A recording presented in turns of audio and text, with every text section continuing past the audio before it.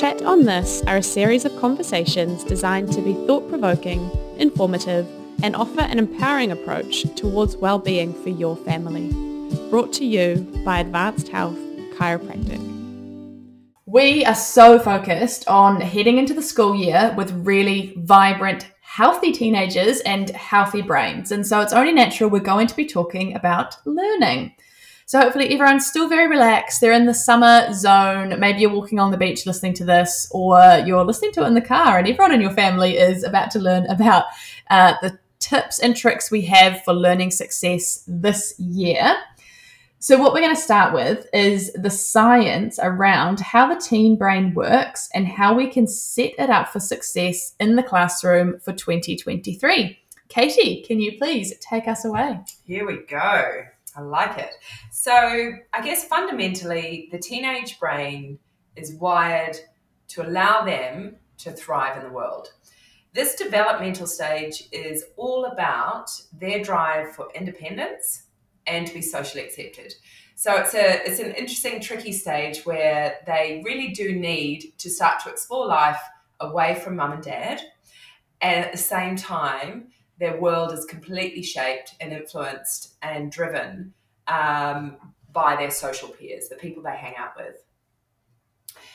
So synapses and neural connectivity in the brain are basically plastic, and they're completely shaped by experience. So what that means is that as the brain is wiring up, it will wire up in a way because of the experience that it has. Mm-hmm. So how we do things, when we do things, who we do things with, really is shaping the future of that brain. It's all based on experience, isn't it? I know if you follow our social media at all, we've talked recently about mirror neurons, and we've talked about wiring up this environment and how do we set that really strong from the get-go for all of our kids. So this is so relevant and so interesting. It is so interesting. The brain learns by modifying itself in response to receiving information from both its internal and its external environment. So it does this through the different senses. So it does it through what we're seeing, through our sight, through our smell, through sound, through our taste, through what touch, knowing where we are in space, and also balance. So there's sort of 7 different senses that the body is constantly adjusting, correcting, and wiring itself according to those. I've just sort of a great example of the teenage brain in action. And this comes from my beautiful son, Tom, who's 15 and is a gorgeous soul. And there have been times where I may have been guilty of accusing him of not listening to me, because he seems distracted and he seems to always be doing something else. And yet I want to get his attention, and I want to feel confident that he's understood, or if I'm asking him something, for example. But what completely floors me every single time is I can assume that he's not taken anything in. And in my internal chit-chatter, I'm thinking, oh gosh, he's not listened to me and I'm going to have to repeat myself. He will then astound me by stop playing with the football beside me and then repeat everything I've just said to me. And I think this is a classic case where we all learn in different ways. So, for example, with his brain, he is definitely one of those kids who needs to move in order to take on new information, in order to make sense of his world. So he is much better to be literally kicking a ball around as we're having a discussion. He will be more engaged than if he was looking me in the eye. So just really fascinating understanding how we all learn and take on information so very differently. It just takes me back to something that you said, which hits so well, that teenagers' brains are wired to allow them to thrive in the world. Of course they are, right? All of our brains are wired to allow us to thrive. But what we notice more and more is we tend to let life get in the way of that, or something might be inconvenient. A way that our body is designed to work may not fit society, and it may not fit what's convenient, quick, fast, and easy. But if you just take a moment, and like you just described with that scenario with Tom, to actually find a way that works for that particular brain, we all thrive, and it's just about understanding that. So That was really cool. We are designed to thrive. Absolutely. And you think about someone like Tom having to sit still in a classroom and take on information, whereas if he was able to interact with others or walk around, it would be a very different experience for him. So very interesting when we consider those differences.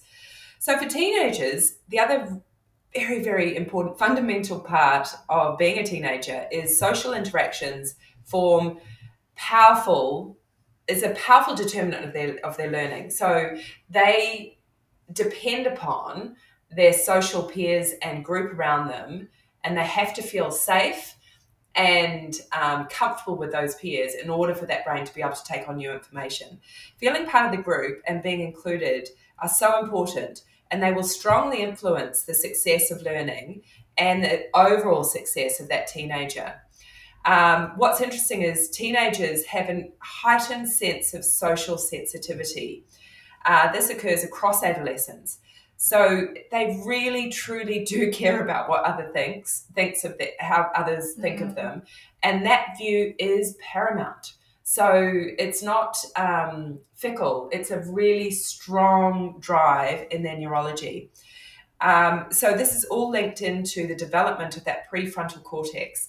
And it's very highly influenced by the hormones that are raging during puberty. So they have to learn through their peers. Their social connections are paramount to their learning and their development. At the same time, their hormones are raging and their prefrontal cortex is coming online. They're incredibly sensitive to what we say, how we say it, and what others say about them, and what they think others think and say about them. So imagine if you've got and we all have had all of this going on. We've all experienced being a teenager. So you're navigating all of that in part of just your daily life, then trying to perform in school, in sports, what have you. Imagine if your nervous system is interfered with. It just makes that process so much harder. So much harder. And I think we all know that teenagers get a pretty bad rap. It's not uncommon for them to be referred to as being naughty or risky or silly or lazy or sluggish. They're truly often mortified by their parents or woefully embarrassed by them. By understanding how their brains are wired, we can start to understand how we can support them to thrive. Let's face it, we'd all benefit a whole lot more if we could understand what's going through their heads. Yes. So it's interesting. The teenage brain, the research shows, is actually wired to test boundaries. It's part of their natural development. It's linked to evolution and our need to be independent and to be able to thrive on our own. Now, what's really fascinating is if when we go down that evolution pathway and we think about us back in the caveman days, it was really important from a genetic point of view that our teenagers left the clan because in order for them to thrive in the world, they needed to essentially procreate with a different group of people. Otherwise, the gene pool would not have survived. So that drive for independence is very much tied into our evolution. So this is linked also to our pleasure centers and the hits of dopamine that we actually get by seeking out riskier behaviors. So as we try and test the boundaries and seek independence away from our parents, we're going to be trying new things, novel things. And every time something happens or we try a slightly riskier behavior, our brain gets a huge hit of dopamine that reinforces us to do more. And this is all happening in our teenage brain. So dopamine definitely makes us feel happy, exhilarated. It's our pleasure center. So the crazy thing is that teenagers literally have higher amounts of dopamine. So it does actually cause them to overlook negative consequences of their behavior. So when that child maybe newly has their driver's license, shouldn't be driving others around, their peer group says, come on, you can do it, you can drive us, it's only one person, it's only down the road. They're not necessarily being naughty. They literally, a brain is wired to give it a go. So I think it's sometimes important to recognize that they're not doing things to act out, that sometimes it is part of that neural development that's going on. Does that make sense, Lydia? Yeah. I just think good luck to the family, though. that the brain is actually wired to not to overlook those negative consequences. It freaks me out. I mean, certainly as a mother of 2 teenagers. If we just throw the good news in here again, this is why we check and adjust teenagers to allow optimal development. That's exactly right. So as teens have these new experiences, the brain will start to prune what's not useful to them. And it will definitely strengthen what is useful. And that strengthening occurs by myelination of those neural pathways. So it makes the neural connection quicker and more efficient. We literally gain white matter and lose grey matter in the brain, which I thought was interesting. So for some of us geeks, that means a lot. So the white matter means that there's more myelination, there's faster neural connections, and the grey matter, less of those. So the other interesting thing that goes along with that adolescent time is the need to harness creativity and critical reflective thinking in our teens. And this really helps with the pruning process. I think often, and I've talked to a few of my teens in practice over the last couple of weeks as we've been preparing for this series, there is a feeling from our teens that they often get held back when it comes to reflective thinking and creativity, particularly from older generations. But the research shows us that a teenage brain, there almost are no bounds. So if you give a teenage brain a problem to solve, and you give them and you make it clear that there are no boundaries, that the solutions that they will come up with are very, very, very, research has proven this, different to the solution someone who's in her 40s would come up with, because I have literally pruned my brain in a way that might be quite self-limiting. So I guess I'm saying this is that we really want to, as parents of teenagers, is harness that creativity and that self-reflection, and that in that self-reflection they're pruning a more efficient brain. And so does it help them to expand their own kind of thinking and opportunities? And yeah, I think all too often maybe this is a bit old-fashioned of me, but it's definitely a case of, you don't know, you're not experienced enough yet. What would you know? You're just a teenager. But I think this research kind of turns that on its head and says, well, actually, these teenage brains are phenomenally creative. And let's bring that to life, because we know that everyone's brain has the power to change. But if they're in this really creative state, like you say, we want them to experience that to its full extent. Yeah. So the things that really help with these, the fundamental pillars, we talked about this in a previous podcast, are definitely keeping the nervous system clear of any interference. Chiropractic care helps with that. Exercise, good nutrition, and good quality sleep. Those 4 pillars are going to definitely help with this learning and this development of the brain. So can we hone in a little bit on the chiropractic care then? Now, obviously, that is helping brain development, or I should say it's removing any interference to brain development, meaning that can carry out its normal and its usual process as was intended amongst our bodies. So, Katie, can you just dive in a little bit more about this? What is actually happening in our child's brain when we are able to adjust them, and how is it that this is going to support learning and success in school? Yeah, sure. So making sure the brain is wired for success by ensuring the nervous system is operating optimally without interference is where chiropractic does come in. Essentially, the easiest way of determining if there is any interference is simply by scanning the spine and nerve system, which we do routinely in practice. So we'd look at things like heart rate variability. This helps us to determine whether that teenager is in a state of fight or flight, or whether they're in a nice state of ease or rest, digest, and that calming, healing state. We'd be able to determine from the heart rate variability whether that child was well rested, or whether in fact they were sleep deprived.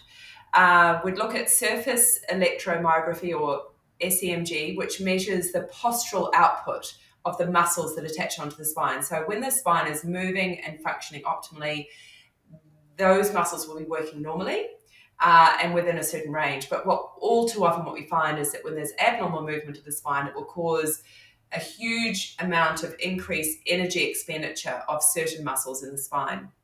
The thermography helps determine where and if there's any nerve interference to that autonomic nerve system. And we put that all together, and that really helps us determine how we can try and help that nerve system back to a sense of ease. So when it comes to thriving in school, the best way we can support our teens is by ensuring they develop the essential skills for adulthood. These include self-reflection, critical thinking, independence, and social bonding. We've talked about these. These fundamentals will assist with this development, and having the nerve system and spine functioning optimally, along with that good nutrition, great sleep, and some movement, will help you and your teen thrive. And lastly, let's just jump on that roller coaster and enjoy the ride. That's why our families are here, right? Yeah. There are a couple of books that I've used quite heavily in preparing for this podcast. One of them is Daniel Siegel's book Brainstorm, and also Unleashing the Potential of the Teenage Brain by Barry Corbin. We'll put those in our show notes if anyone's interested in checking those out. You can have a look for them. Also, I think this is probably another episode entirely in itself, but there are lots and lots of examples of kids who are seeking chiropractic care and they're experiencing different challenges, or they may have been given certain labels like ADHD or autism or dyslexia. There's so many different things that our kids could be facing or working with in their brains. And what we're noticing just with a couple of these recent examples, and not only are the kids being able to feel calmer and learn easier, the parents are noticing, or the support teachers are noticing, the classroom teachers are noticing, and they're starting to ask what's happened or what's changed in these kids, that they are so much happier at school and their brains are able to work differently. And it's so simple to us. Their brain and their nervous system is wiring up differently. They're able to express themselves as they should, and they are finding an easier way, could I say, to navigate the world. So, like I said, probably an entire episode in itself talking about that stuff. But if you do want to see some of those scans and what do they look like in a child who may be having some difficulty, head over to our Instagram. We put a lot of these stories up there. And there's just so much more information that can help support your journey for you and your teenagers. So look us up. We are advancedhealthchiropractic.nz, or you can find that on the website. And I'm sure we will be chatting soon.